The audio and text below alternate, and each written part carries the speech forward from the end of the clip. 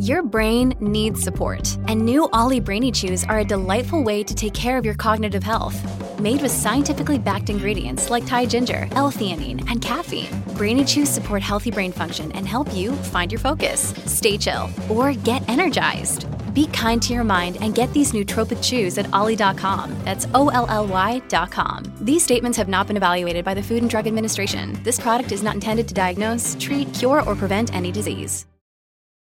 Look, Bumble knows you're exhausted by dating. All the, must not take yourself too seriously, and 6'1" since that matters, and what do I even say other than, hey? Well, that's why they're introducing an all-new Bumble, with exciting features to make compatibility easier, starting the chat better, and dating safer. They've changed, so you don't have to. Download the new Bumble now. Hello, everybody. This is Marshall Poe. I'm the editor of the New Books Network. NBN listeners like to read books and buy them. So we thought we'd tell you that right now, our friends at Princeton University Press are having a remarkable site-wide sale. You can get 50% off books, including ebooks and audiobooks, with the code 50, F-I-F-T-Y, at checkout until May 31. You can save some real money on Princeton University Press books. I encourage you to go there and check it out. Welcome to the New Books Network. Hello, everybody, and welcome back to New Books in Jewish Studies, a podcast channel of the New Books Network. I'm Matthew Miller, the host of the channel. Today we'll be talking to Samuel J. Levine about his new book, Was Yosef on the Spectrum, published by Urim Press in 2019. This book offers a coherent and cohesive reading of the well-known biblical story of Joseph, presenting a portrait of him as an individual on the autism spectrum. Viewed through this lens, he emerges as a more familiar and less enigmatic individual, exhibiting both strengths and weaknesses commonly associated with autism spectrum disorder. Sam, welcome to the show. Thank you, Matthew. I wonder if you could begin the interview by telling us a little bit about yourself. Sure. I'm a law professor at Touro Law School in New York. I'm also director of the Jewish Law Institute at Touro, where the main mission of the Institute is to compare and contrast areas of the Jewish legal system and the American legal system, and to draw generally and broadly lessons from what I call the Jewish legal experience toward our understanding of American law, American legal practice, American legal theory, the American legal system more broadly. In addition, I have a strong interest in disability rights and inclusion and disability studies. I have both personal and professional backgrounds in the areas of autism and disability rights, and it's in that light that I developed this interest in the story of Joseph through the lens of autism. So more specifically, how did you come to write this book? So I, like many, have studied, or before I studied, heard the story of Joseph, of Yosef, whether it's in the synagogue, whether it's as I was growing up and hearing the story. And there are so many aspects of the story that are fascinating. I mean, this is a story that's captured the attention for millennia, as well as through contemporary cultural settings. You know, we have Joseph and the Amazing Technicolor Dreamcoat on Broadway. We have famous novels and visual arts related to Joseph. We have DreamWorks, and that's my barometer of popular culture. If you can have a DreamWorks movie, a DreamWorks animation cartoon about the story, it must have that ability to reach that popular general audience.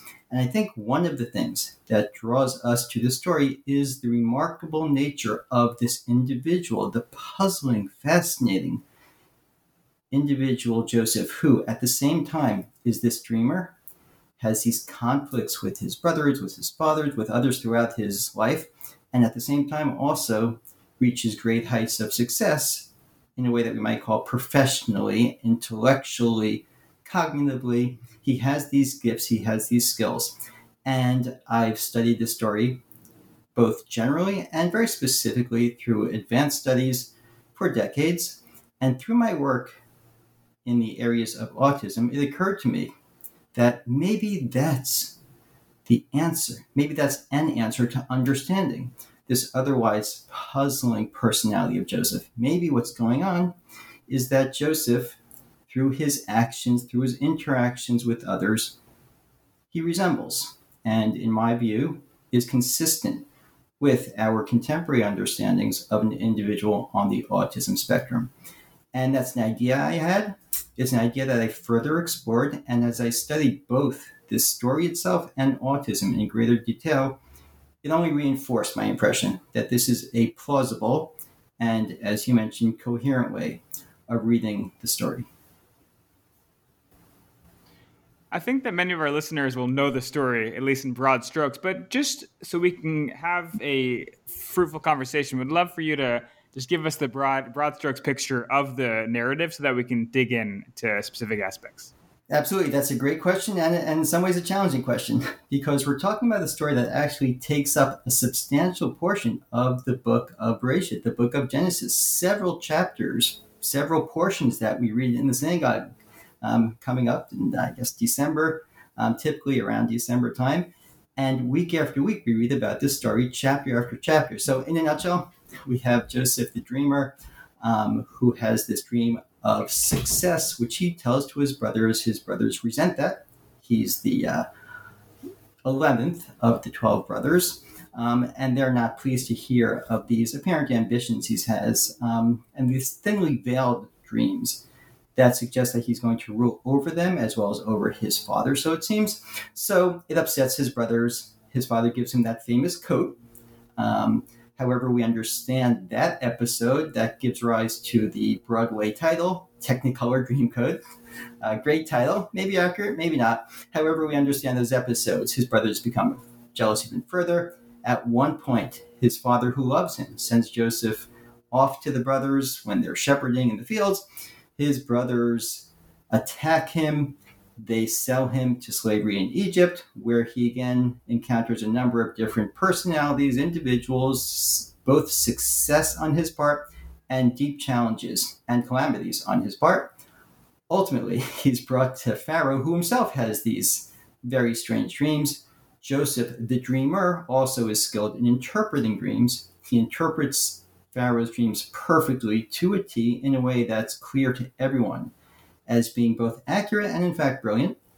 He describes and prescribes to Pharaoh the strategy that the kingdom should have, because, as Joseph has told Pharaoh, there's going to be years of both feast and famine, and he prescribes a strategy through which Egypt will be able to survive and thrive within the famine that's essentially going to save Egypt as well as the surrounding areas. At all this time, while he's in Egypt, Joseph is disguised in a sense. His true identity is hidden from many, including his brothers who end up having to visit. They're back in the land of Canaan, so they have to visit Egypt because they're experiencing that very same famine. They don't realize this is Joseph they're speaking to. Ultimately, Joseph reveals himself to his brothers. This is the same Joseph from way back, and there's a strong measure of reconciliation by the end of the story. That's a great summary. I think we can dive off from there and dig in a bit. But before we go into the actual story, I wanted to start and look at the cover page of the book, because both the image itself as well as the title, I think there's room for some discussion there. So the full title of the book is Was Yosef on the Spectrum? Understanding Joseph Through Torah, Midrash, and Classical Jewish Sources. So even the name of the character there, we actually have a difference between Yosef and Joseph. So why the difference? And are we to understand these names as describing different things, or is it just to give people an idea that there's the biblical name in Hebrew Yosef, and then in English he's referred to as Joseph? That's a great question, and I think it speaks to the audience for my book and the purpose of the book. And to be fair and to be clear, my basic purpose, my primary goal of the book was really to understand this story. My primary goal was, and this comes within the Jewish tradition, of reading the biblical texts very carefully, of reading through the traditional commentators from going back, from Talmudic and Midrashic times, through medieval times, through contemporary times, and trying to deeply understand the story.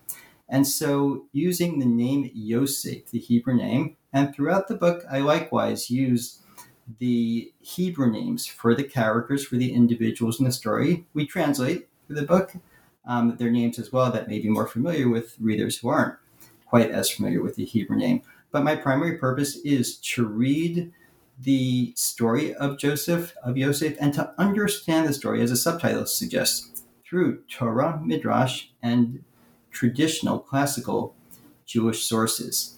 And the Joseph, translating the name in the subtitle, is in case readers aren't sure who is this Yosef, oh, Joseph, Yosef, and that spells out exactly who it is. Were there any other titles that you considered? That's a good question. I have to think back for that. The main title, as you can see, I put a question mark after the title, was Yosef on the Spectrum. There was a time when I was thinking of maybe stating the title in the affirmative, that Yosef was on the spectrum, but of course, we can't know. And that's where I thought it was preferable to phrase the title as a question, and it remains, of course, in many ways, for many different reasons, an open question to us. Who knows? Who knows? We can't. I would never, I should make that point, I would never diagnose anyone. I'm not a clinician. I wouldn't diagnose someone I met and spent time with, and we certainly cannot engage in retroactive diagnosis in the sense of knowing exactly whether Joseph, Yosef was on the spectrum. But what I think we can do, and I think this is something that fits very well within the tradition of Jewish traditional biblical study, is to look at the story and draw lessons for contemporary times, or read the story through contemporary understandings. And it seems to me that if we look at the character of Joseph, of Yosef throughout the story, somewhat similar to the way we view any character in literature, whether it's in the Torah, as we go through currently the different portions, and we look at the patriarchs, we look at Abraham, Isaac, Jacob, and we see parts of their personality that we can describe. Likewise, we can look at Yosef's interactions, his experiences, his success and challenges, and we see strong consistencies with our contemporary understandings of autism. And the subtitle of Understanding Joseph, which is kind of bolded in the subtitle as well on the cover of the book. And I have to really give credit to my publisher and the graphic designer for putting together the cover. Understanding Joseph, on some level, as some readers have suggested to me, the book also provides a way of understanding individuals on the autism spectrum in our contemporary society. Still staying on the cover before we open up and have a look at the inside of the book, we see a picture of Joseph, and he's presenting himself before Pharaoh. And so I want to know a dual question here. Why is this picture chosen as the story or the picture which will represent the book and all the stories to some degree? And also another aspect that we find is that the character of Joseph is in color and the rest of the picture is in black and white. So why that choice as well? And that's a great question as well. Thank you. And I had a fair amount of input into choosing this cover. My publisher, you mentioned Urban Publications, Fee Maurer is the publisher, and he said to me, do you have any ideas for the cover? And we were thinking about images, we were thinking about graphics, and I went online and I looked for images of Joseph, of the biblical Joseph, that are in the public domain. And I found this etching from, goes back a couple of hundred years, just wood etching that's in the public domain. And the actual image is actually larger in scope, and it's all in black and white. And what I suggested was looking at Joseph and looking at Pharaoh and looking at those who surround him. And if your listeners have it in front of them, they'll get a sense of what I'm trying to describe here. Pharaoh has this look of kind of skepticism, I think it's fair to say, but also a deep interest. He's wondering, who is this person? And we're kind of getting ahead of ourselves in the story, but there's that moment, maybe the key moment in the story, where Yosef appears before Pharaoh, and Pharaoh's wondering, who is this person that's been brought before me? And again, without getting too deep into the story, Pharaoh has been warned, in a sense, subtly and not so subtly, that this person that's going to be brought before him, A, is brilliant in many ways, has terrific skills, has certain talents, but B, might say things in the wrong way, and is different, and is not someone that we're used to, and might say things that are a little bit what we would consider to be out of line, what majoritarian views might view as not the right thing to say within that setting. So he's kind of ready, and he's listening very carefully. He's surrounded by his advisors who are even more skeptical. They're wondering, who is this person? And then we get to Joseph himself in the drawing, in the etching. And to me, he's depicted at once as being a bit different as well, as having these great ideas, as having this energy, this enthusiasm, but also perhaps being a bit out of line in the way he's conducting or expressing himself in an unexpected way. As far as the color, that was actually my publisher, the graphic artist idea, to put Joseph in color, to emphasize him, to highlight him, and to perhaps reflect the colorful nature of his personality.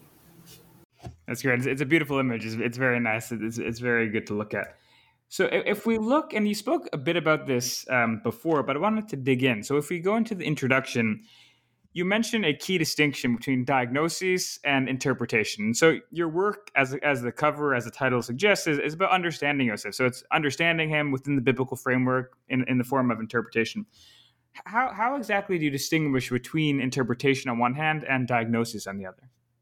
Well, when we talk about diagnosis, and autism in particular is quite different from many other types of diagnosis, although autism does appear in the DSM, the Diagnostic Statistic Manual, and I placed a footnote referring to the clinical characteristics or the clinical depictions, symptoms, you might even call them, of autism. I think our contemporary understanding of autism and what we call neurodiversity, it's a term I didn't use in the book itself. It's a term that's unfamiliar, I think, to many, if not most readers and most of society, but a recognition that people think differently, that people have a different, as it's sometimes described, a different neurotype. There's something about the neurological makeup that's different. And viewing autism as more of a difference, as more of a kind of personality trait, rather than as a diagnosis per se. And that's where Joseph's characteristics really do fit many of those personality types. I'd also like to emphasize, there's a saying that I'm fond of, that if you've met one person on the autism spectrum, you've met one person on the autism spectrum.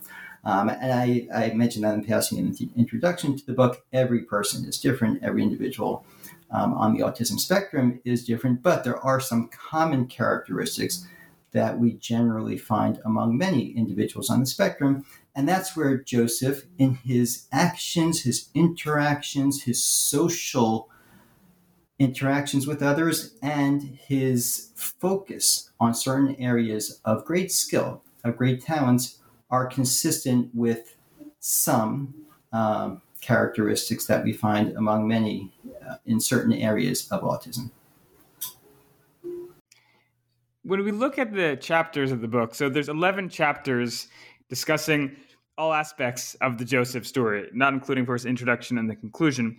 And it goes from the very beginning, from, as we discussed before, the interactions between Joseph and his brothers, all the way until the family, spoiler alert, ends up moving down to Egypt and what happens there. And so I wonder, were there any areas, aspects, stories that you left out that you didn't feel were relevant, pertinent, didn't have enough content? Or do you feel you're quite comprehensive in your treatment of Joseph and the stories surrounding him? That's a great question regarding the book itself and what I found remarkable in the story. As I mentioned, my initial reaction, my initial thought as to the possibility that Joseph's personality and interactions are consistent with an individual on the autism spectrum had to do with his dreams at the very start of the story. Now, he tells these dreams to his brothers, and his brothers don't want to hear it. In fact, they yell at him for telling them his dreams, and yet he goes back again and tells them his further dreams. And that's the point that's perhaps most puzzling about the entire story. How can it be that he tells them his dreams in the first place, not quite realizing they're going to get upset, and they'll be jealous, and they'll be angry at him, and yet when he has further dreams, he goes back again and tells them these dreams where, once again, not so subtly, he's pointing out that he has ambitions of ruling over them, of them bowing down to him, essentially. And that gave me sort of the aha moment, where we have individuals on the autism spectrum, and this is not uncommon, who have a particular interest, a particular skill, and to the point of Joseph may very well be correct in their apprehension of reality, in their ideas, in their thoughts, but sometimes communicate that reality in the wrong way. They're right about what they're saying, but they're communicating it, they're relating it in the wrong way, and they don't realize the reaction that they're prompting in others. They either don't understand the nuances or somehow are somewhat oblivious, unaware of how their conduct and the words they use and the things they say are going to affect the way others look at them. So I thought, okay, that's really interesting that this initial episode seems to fit that aspect of autism. As I continued through the story, and again, as I focused on the biblical interpretations, the traditional interpretations, I was fairly amazed to find that if I look in this midrash, or if I look in that Talmudic discussion, or if I look at the Abravanel's commentary, in medieval times, or if I look at Reb Dessler's commentary in contemporary times, and one after another throughout the story, throughout different parts of the story, there were strong indications that Joseph's personality, conduct, interactions are consistent with those of an individual on the spectrum. And it turns out that just about every piece of the story did seem to fit somewhere. So I'm not sure I ended up leaving out any significant part of the story. You just mentioned the different commentaries, the different books, midrashim, Talmudic stories, which you used to interpret and to understand the story. Were there any specific texts or commentaries who you felt really picked up, not necessarily on the actual autism aspect of things, but at least who you felt were reflected your views the most, or let's say understood these neurodivergent aspects of Joseph the most in your mind? Yeah, thank you. And I think that you put it very well, because of course we can't expect to find the term neurodiversity in any of these commentaries from over the thousands of years. We're not going to find someone living in 14th century Spain using the term autism. But what I found remarkable, and what I posit, is that human nature hasn't changed all that much. And that's part of the reason that we read the Torah. That's why we read great literature. We can read Shakespeare and say, well, this is a very different time and place, but we can understand human nature. We can read the Greek plays, and we can read the Torah and understand, and the lessons we're supposed to draw are, how can we fit those ideas? What do we learn from those stories that are consistent with our understanding of contemporary times? And I suggest that these different commentators use their powers of observation. Some may have been doctors, but they weren't using their medical knowledge necessarily. I think they were using their powers of observation, of experience, of deeply thinking about the character of Joseph and deeply thinking about the people surrounding them. And I think they encountered individuals who very much in their view resembled Joseph in terms of personality and characteristics. One example I found fascinating, this is likewise at the very beginning of the story. Joseph is described as a na'ar, the Hebrew term suggesting a lad or a young child. And the Midrash picks up on the unusual nature, the anomalous use of the word na'ar, because Joseph's described as 17 years old. And even in our times, but certainly in biblical times, it would be odd to refer to a 17-year-old as a young child. So the Midrash suggests that Joseph engaged in conduct, behaviors that seem somewhat immature, that seem somewhat childish or childlike. At the same time, in the very same verse, Joseph's described as Ben Zikunim, which is subject to a fair amount of alternative interpretations. Some suggest that the word Ben Zikunim, the word Zakein being an older individual, demonstrates or indicates that Joseph was wise beyond his years. He had the wisdom of an older person. So there are competing views here as well. Abravanel poses the question, can you have it both ways?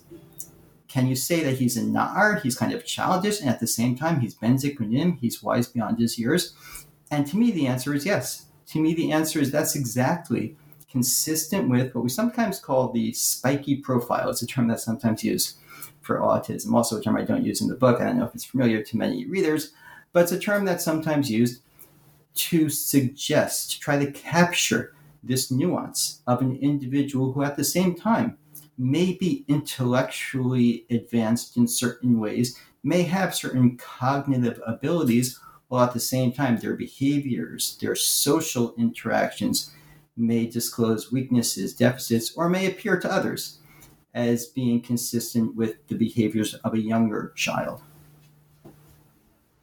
We mentioned before the story about how Joseph had dreams. He shared one dream. He ended up sharing the other dream as well. And I wonder, are there any other stories or sections you felt really characterize Joseph's autistic characteristics?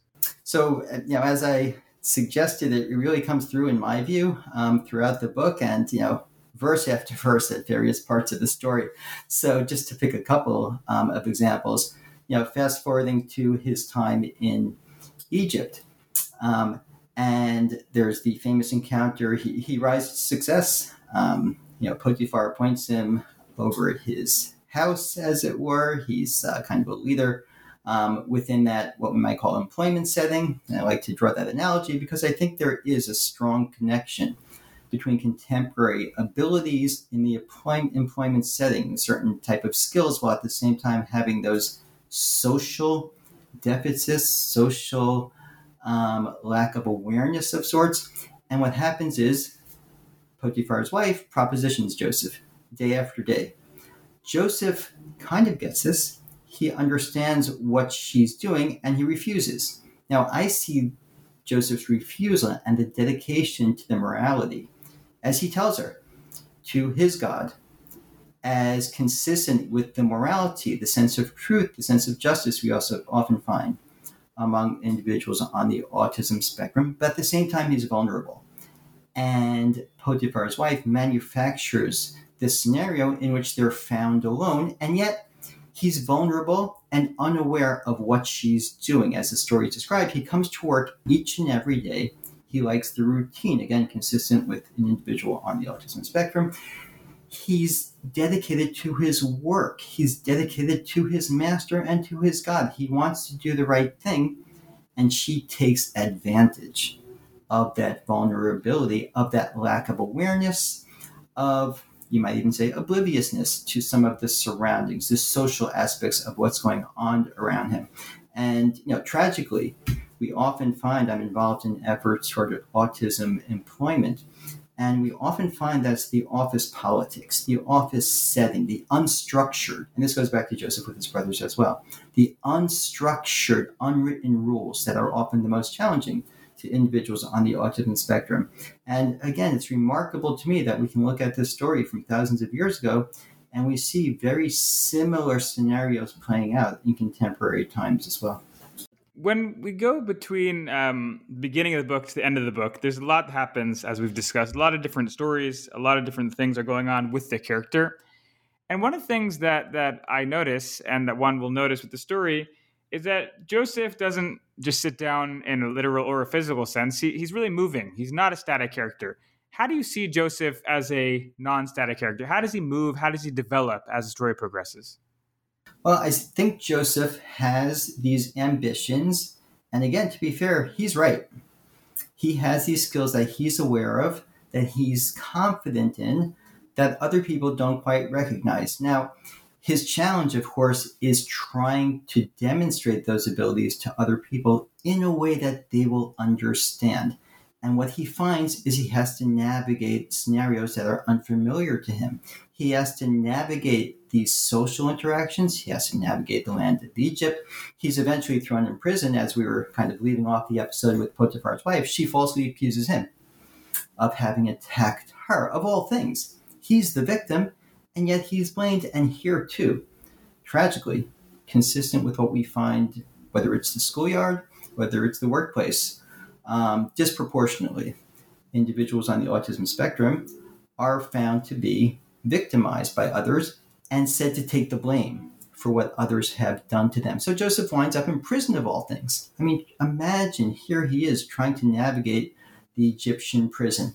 And yet there too, he always makes the best of the situation, you might say. And there's that perseverance, that persistence, and not that it should be this way. It's not fair to Joseph. It's not fair to individuals on the autism spectrum or generally individuals with disabilities. But we do find an additional degree of perseverance, of persistence, and that may be what you're getting at in terms of always moving, always trying, and dedicated to his ambition, to his vision, to his, I use the term stubbornness, and I try to use this term not in a negative sense, descriptively.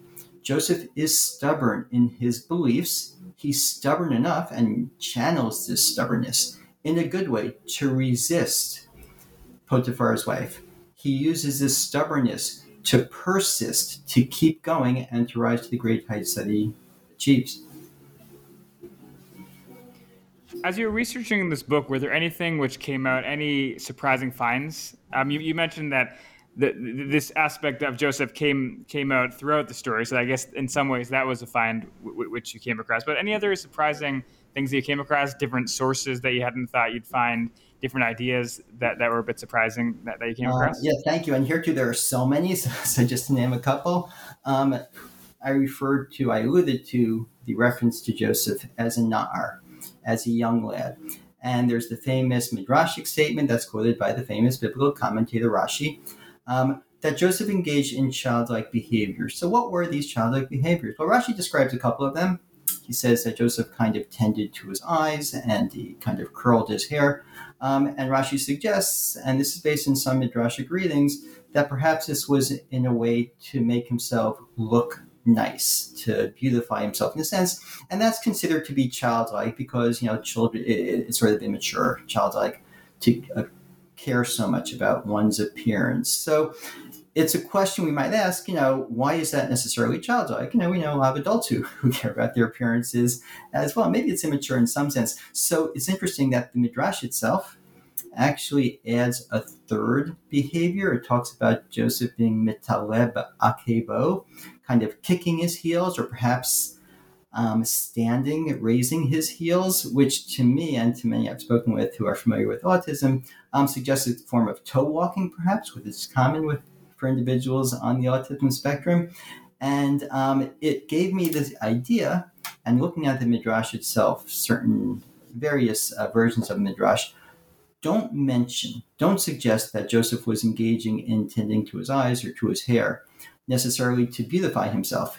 Rather, it says, and the language that Midrash uses is kind of a self-reflexive language, itgaga, which is kind of a self-enjoyment, or what's commonly referred to in the context of autism as self-stimulation, self-stimulatory behaviors. And it's not uncommon for individuals on the autism spectrum to engage in sort of fidgety, again, it's the term stimming has come into play. I didn't use that term either in the book. It's sort of the slang for the self-stimulatory behaviors. And it struck me, maybe that's what's going on.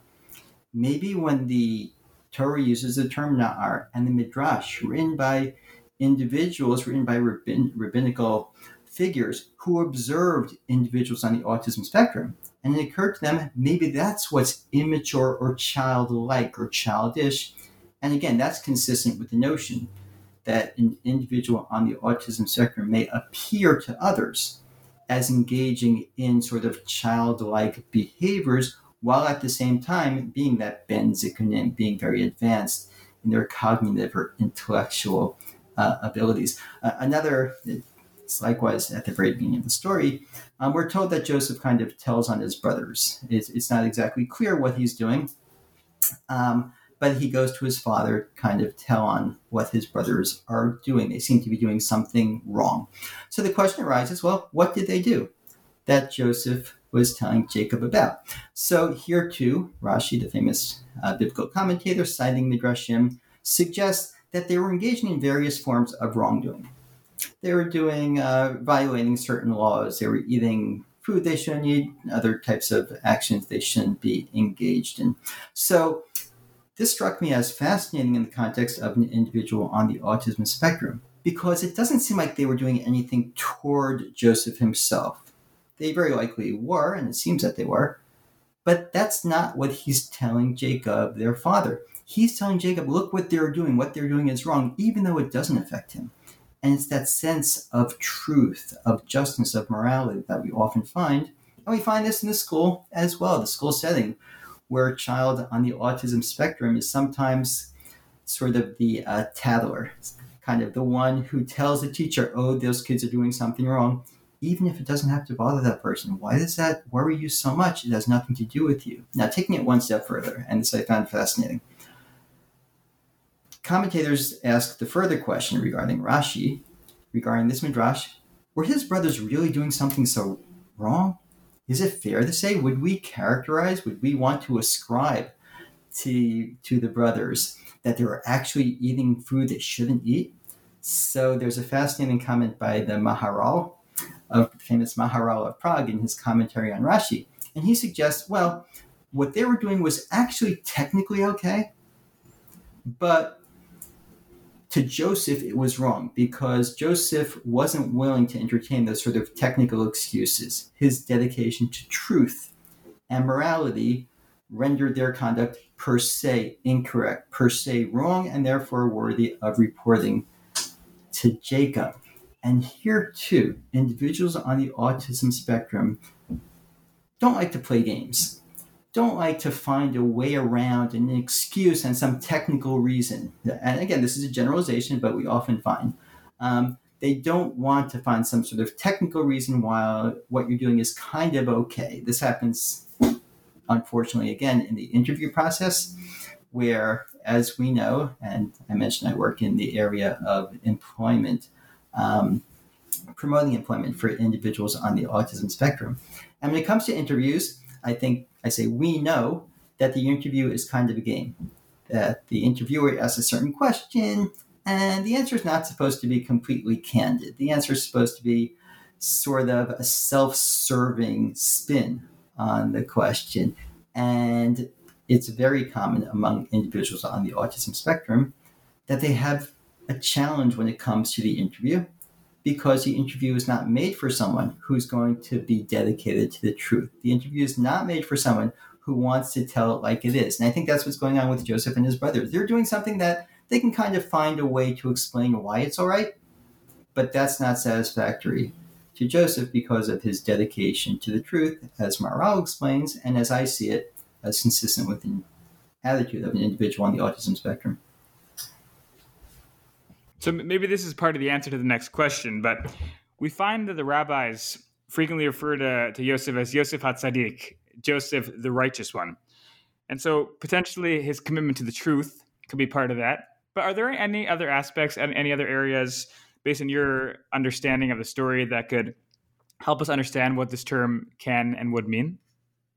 Yeah, that's a great question. I think the title Yosef HaTzadik grew out directly out of his experiences and his dedication to morality in the context of Potiphar's wife.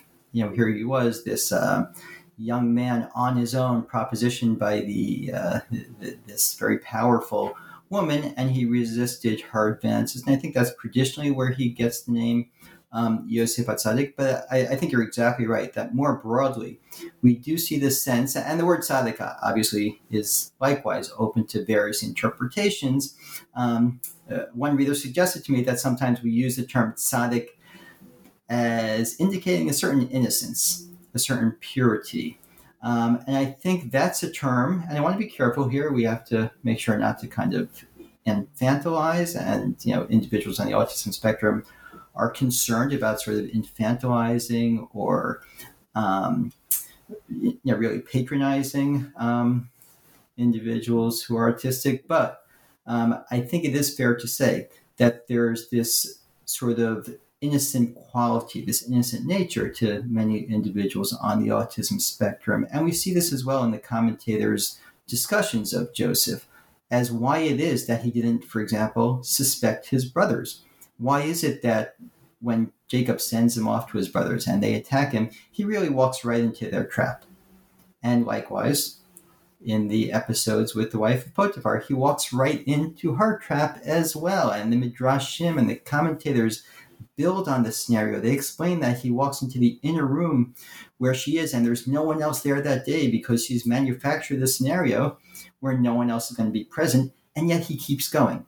He somehow doesn't catch on. And there's that sense, and the term that we're using, these are imprecise, but a sense of innocence, of purity, that I think you're exactly right, are consistent with the term tzaddik that we often use. So looking at the book as a whole, how has it been received? Well, that's a great question. I think you'd have to ask the readers. I've been very pleased with many of the responses I've gotten. I can speak to those. Most meaningful to me, I think, are the responses from individuals who are themselves autistic or on the autism spectrum. And by the way, we've been using the term autism spectrum or on the autism spectrum. Here too, there's a broad range of approaches, a fair amount of controversy, and challenge to the terminology itself, the language that we use. That cannot capture the reality that we're trying to depict, but there are many individuals who prefer the term autistic. Others prefer the term on the autism spectrum. Some prefer the term with autism. Some prefer the term autism spectrum disorder. But to me, the most meaningful reactions I've gotten are from individuals who are themselves, they identify as autistic, and they tell me that they saw themselves in the portrait of Joseph. They saw the experiences, sometimes painful experiences that they had. I had one reader tell me that they couldn't get past the first couple of chapters because it triggered their own experiences, that they encountered the bullying, the isolation, the ostracization that they faced among their peers. And I think when we read the story and we see the way Joseph's brothers treat him, as shocking as it is, we can see similarities to what goes on in the life of many autistic individuals in our times as well. I've also been very pleased by the responses from family, friends, grandparents in particular, of individuals on the autism spectrum who, because there's been such a shift in the way society has understood autism. And, I referred to the term a few moments ago, and you referred to the term of neurodiversity, a term which, again, I'm not sure how many of your listeners would be familiar with that term. It's a term that's very relatively new and very new in terms of a common usage. And we've come quite a ways just in the past few years, in the past couple of decades, in our understanding of autism. And there are many, I'm just going to use the term grandparents, but people of a certain age who are not as familiar. And certainly when they saw their grandchildren growing up, had no idea of how to understand them, and now are better understanding them. And as I mentioned, some readers have said to me that although the book's goal is to understand Joseph, as the subtitle suggests, well, many readers have told me they've, through the book, been better to understand either themselves, their own experiences, or the experiences of friends or relatives that now they can better appreciate. This might be a bit of a meta question, but if you'll indulge me, the book is very helpful for people, for me, for other people using the book, to understand people on the autism spectrum. And I found that to be really be the case, and I commend you on that. I'm wondering, if we look at the story itself, how would the story be different if Jacob was armed with your book and armed with an understanding of Joseph as such? Pharaoh was armed with such a book and such understanding. The brothers, etc. How could that understanding of Joseph change the story in any way? Of course, a lot of ways to go with this, but I wonder if you can give us a little bit of a taste of what you think could have happened differently. Thank you. And first, thank you for your kind words. And yes, that's a fascinating question. And implicitly in your question is a recognition that I hope this will help change the way people. Wasn't the primary goal of the book, but I'm certainly pleased if it has the function of helping people better relate and better understand individuals on the autism spectrum and interrelate with them differently in a more positive way. So let's take Jacob. And hindsight's 20/20. It's so easy for us to say, "Oh, come on, why did you give him the coat?" That just made the brothers more jealous. And it's not a new question. The Talmud itself makes that point, right? The Talmud says, Jacob made a mistake. Jacob should not have favored Joseph because it just bred the resentment of his brothers. But I think there's something more here. I think that Jacob was working through a scenario, and parenting is difficult, but this is in some ways a different type of parenting.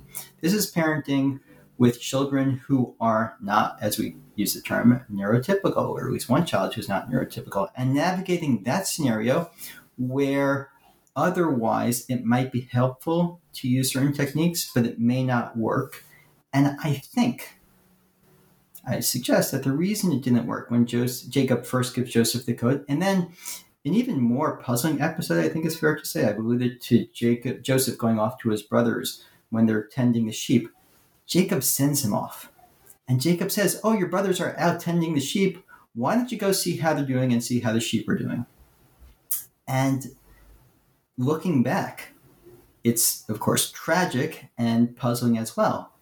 Why did Jacob send Joseph off? Didn't he realize that if he puts Joseph in this position of isolation with his brothers, unstructured time and all that, doesn't he envision the problems that are going to occur? So what was Jacob thinking, which is essentially your question.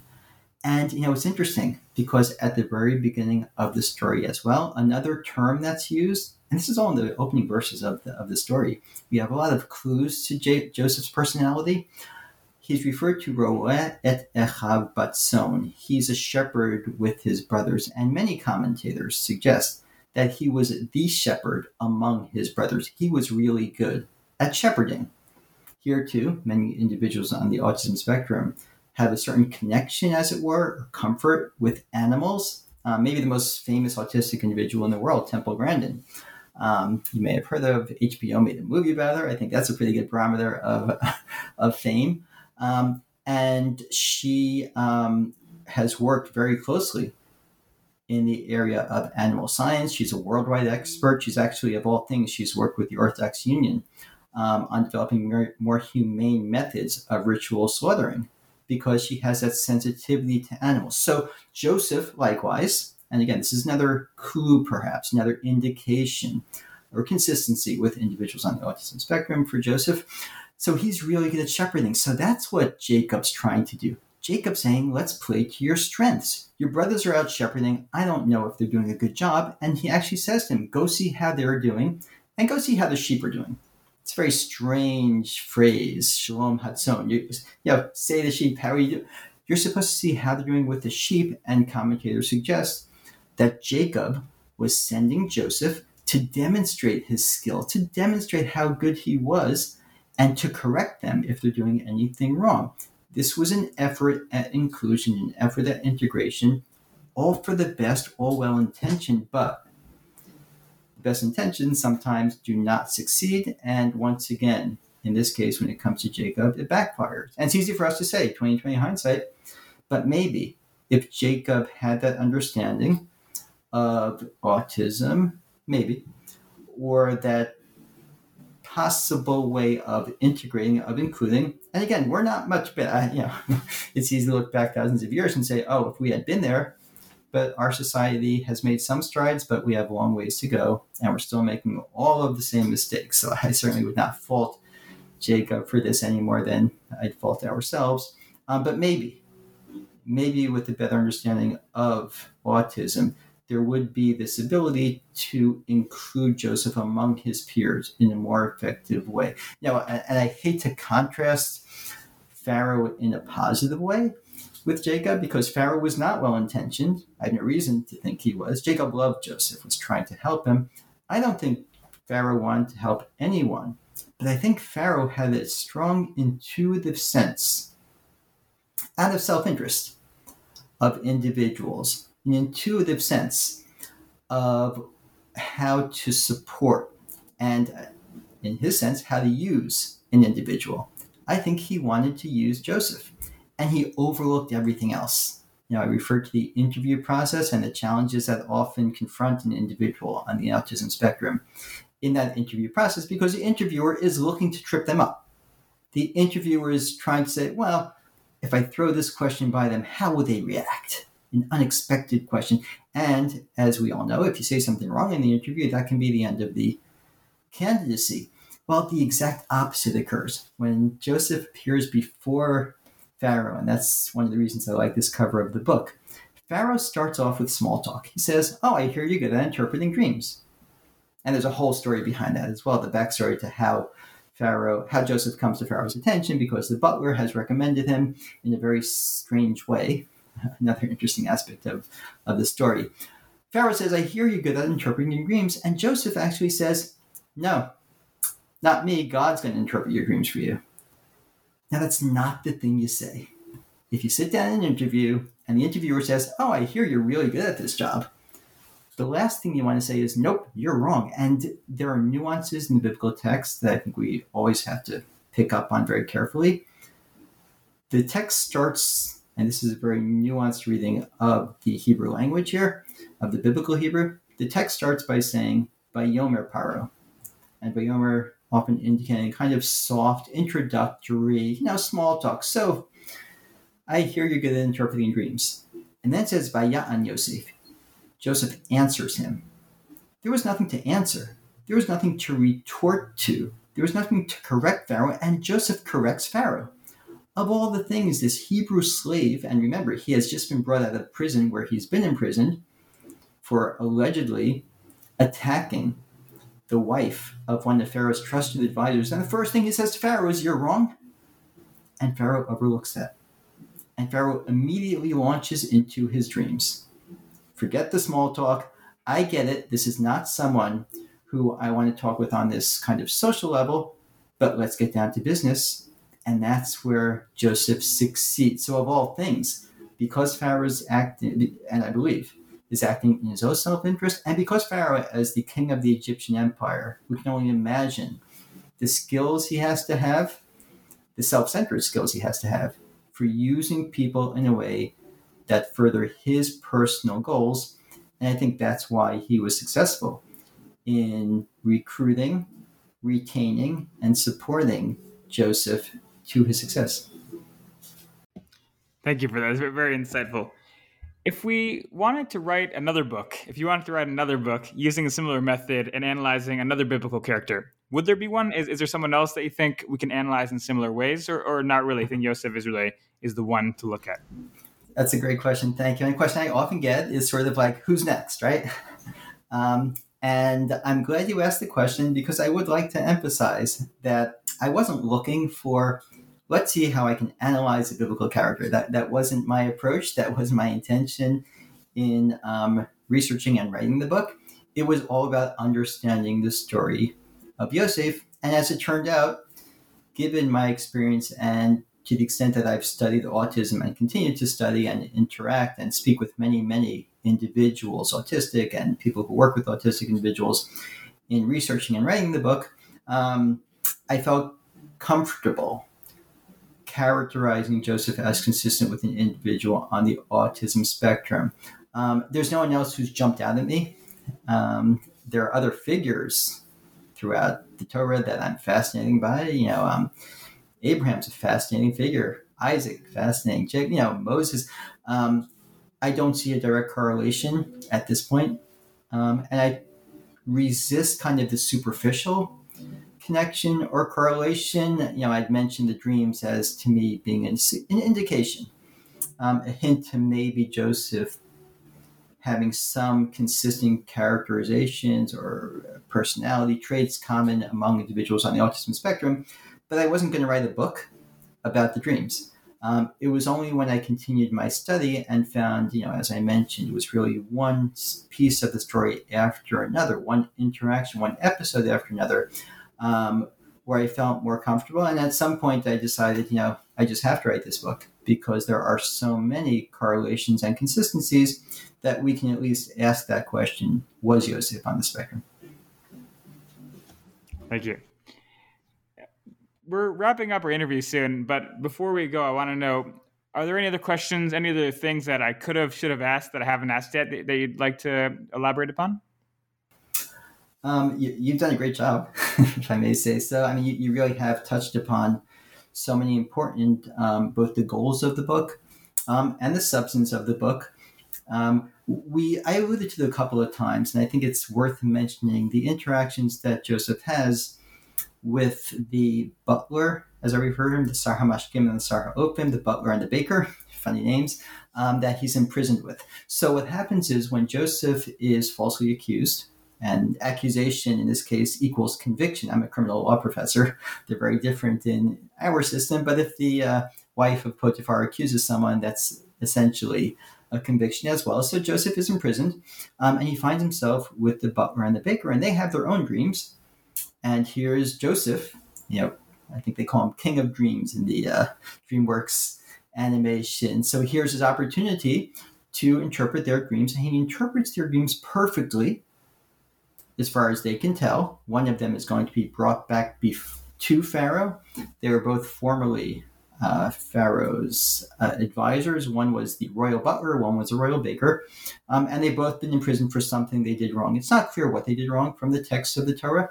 Midrashim suggests, and I think this is significant in the context of the story of Joseph, Midrashim suggests that they both violated, in a very minor way, we would consider relatively minor breaches of royal protocol, that the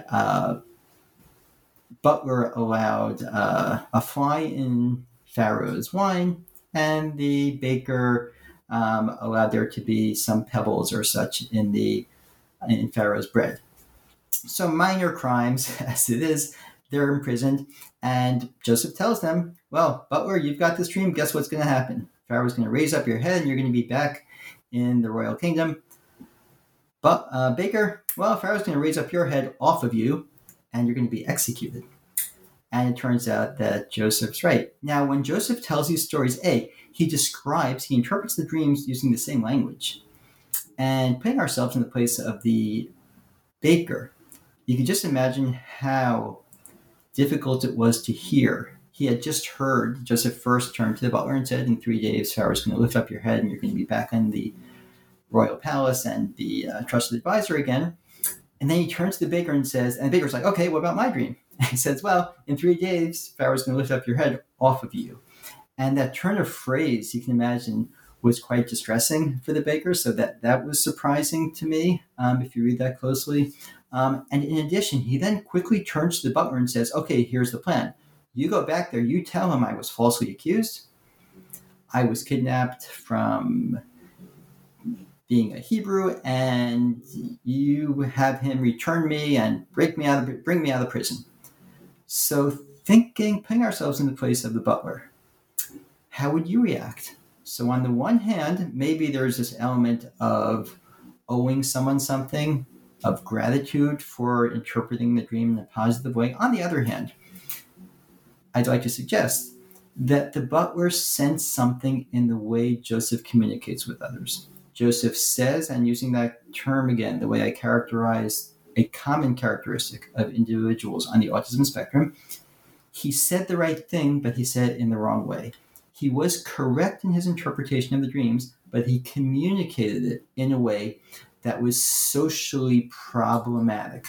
Now, when Pharaoh has his dreams, the butler's unsure what to do, because on the one hand, he knows that Joseph is the expert in interpreting dreams. He's got the skill for this job, but I think he was a bit hesitant. And it's remarkable that he does hesitate, because you would think he would bring Joseph to Pharaoh's attention right away. When he does ultimately recommend Joseph, he uses this unusual language. He says that when he was in prison, he was with someone, and he uses that same term, na'ar, eved, ivri. These are somewhat pejorative terms. And that same term, na'ar, that we saw before. I suggest that he's trying to send Pharaoh the message that this is someone skilled, someone who can do the job, someone who interpreted my dream brilliantly, someone who interpreted the baker's dream brilliantly, but he's also a na'ar. He's also someone who sometimes engages in those behaviors that are unexpected, that are unfamiliar. And if you interview him, don't blame me if he says the wrong thing. Don't blame me if he does the wrong thing. And that's exactly what plays out. And through that understanding, I think the story, again, that picture on the title, has even more significance, where Pharaoh is ready. Pharaoh's expecting, well, let's see how it goes. And maybe he'll say the wrong thing, but he can do the job. And one lesson that I try to reinforce when it comes to autism employment is that when it comes to the interview process, it's kind of funny in a strange way that we do interview people and hire them based on their interviewing skills, because they're not being hired to conduct an interview or to respond to an interview, unless that's the job description. They're being hired to do a particular job. So the goal should be to analyze, to assess those skills necessary for the job, not to see how good they are at interviewing. And that's what Pharaoh, to his credit, again, I think it's self-interested, I think it's all self-serving, but he looks for the skills of Joseph and he overlooks the faux pas. He overlooks saying the wrong things. And even though he's been so tough, and again, in the context of the alleged sins so to speak, the affronts to the royal protocol on the part of the baker, some pebbles in the bread, fly in the wine. In that context, you can imagine Pharaoh lashing out at Joseph, and you can understand the resistance of the butler. Off with both your heads. He said the wrong thing to me. But of all things, Pharaoh actually does take into account that this person, this Na'ar, is actually really skilled in interpreting dreams, and that's what I need. And that's why I'm going to hire this person. Thank you. It's very insightful and very inspiring as well. I've taken up a lot of your time, and on the New Books Network, we have a question that we like to ask all of our interviewees. What are you working on next? It's a great question. Thank you. So, and the answer is a lot of things. So my full-time position as a law professor at Touro Law School brings me to areas of legal scholarship primarily. I've written a number of law review articles over the years. Some of the articles, and relevant to our topic at hand, focus on Jewish law. So I've actually published a couple of books collecting articles I've written over the years comparing different aspects of Jewish law and American law. My other fields of scholarship in the legal area are legal ethics and criminal law, as well as constitutional law. I'm also thinking, I mentioned that I have an interest in the personalities of Abraham, Isaac, and Jacob, and others. So I do have some thoughts along those lines, and perhaps I'll put those thoughts into writing as well. Thanks a lot. I look forward to reading it. Thank you. Thank you very much. We've been talking to Samuel J. Levine, author of Was Joseph on the Spectrum, published in 2019 by Urim Publications. Happy reading, my friends.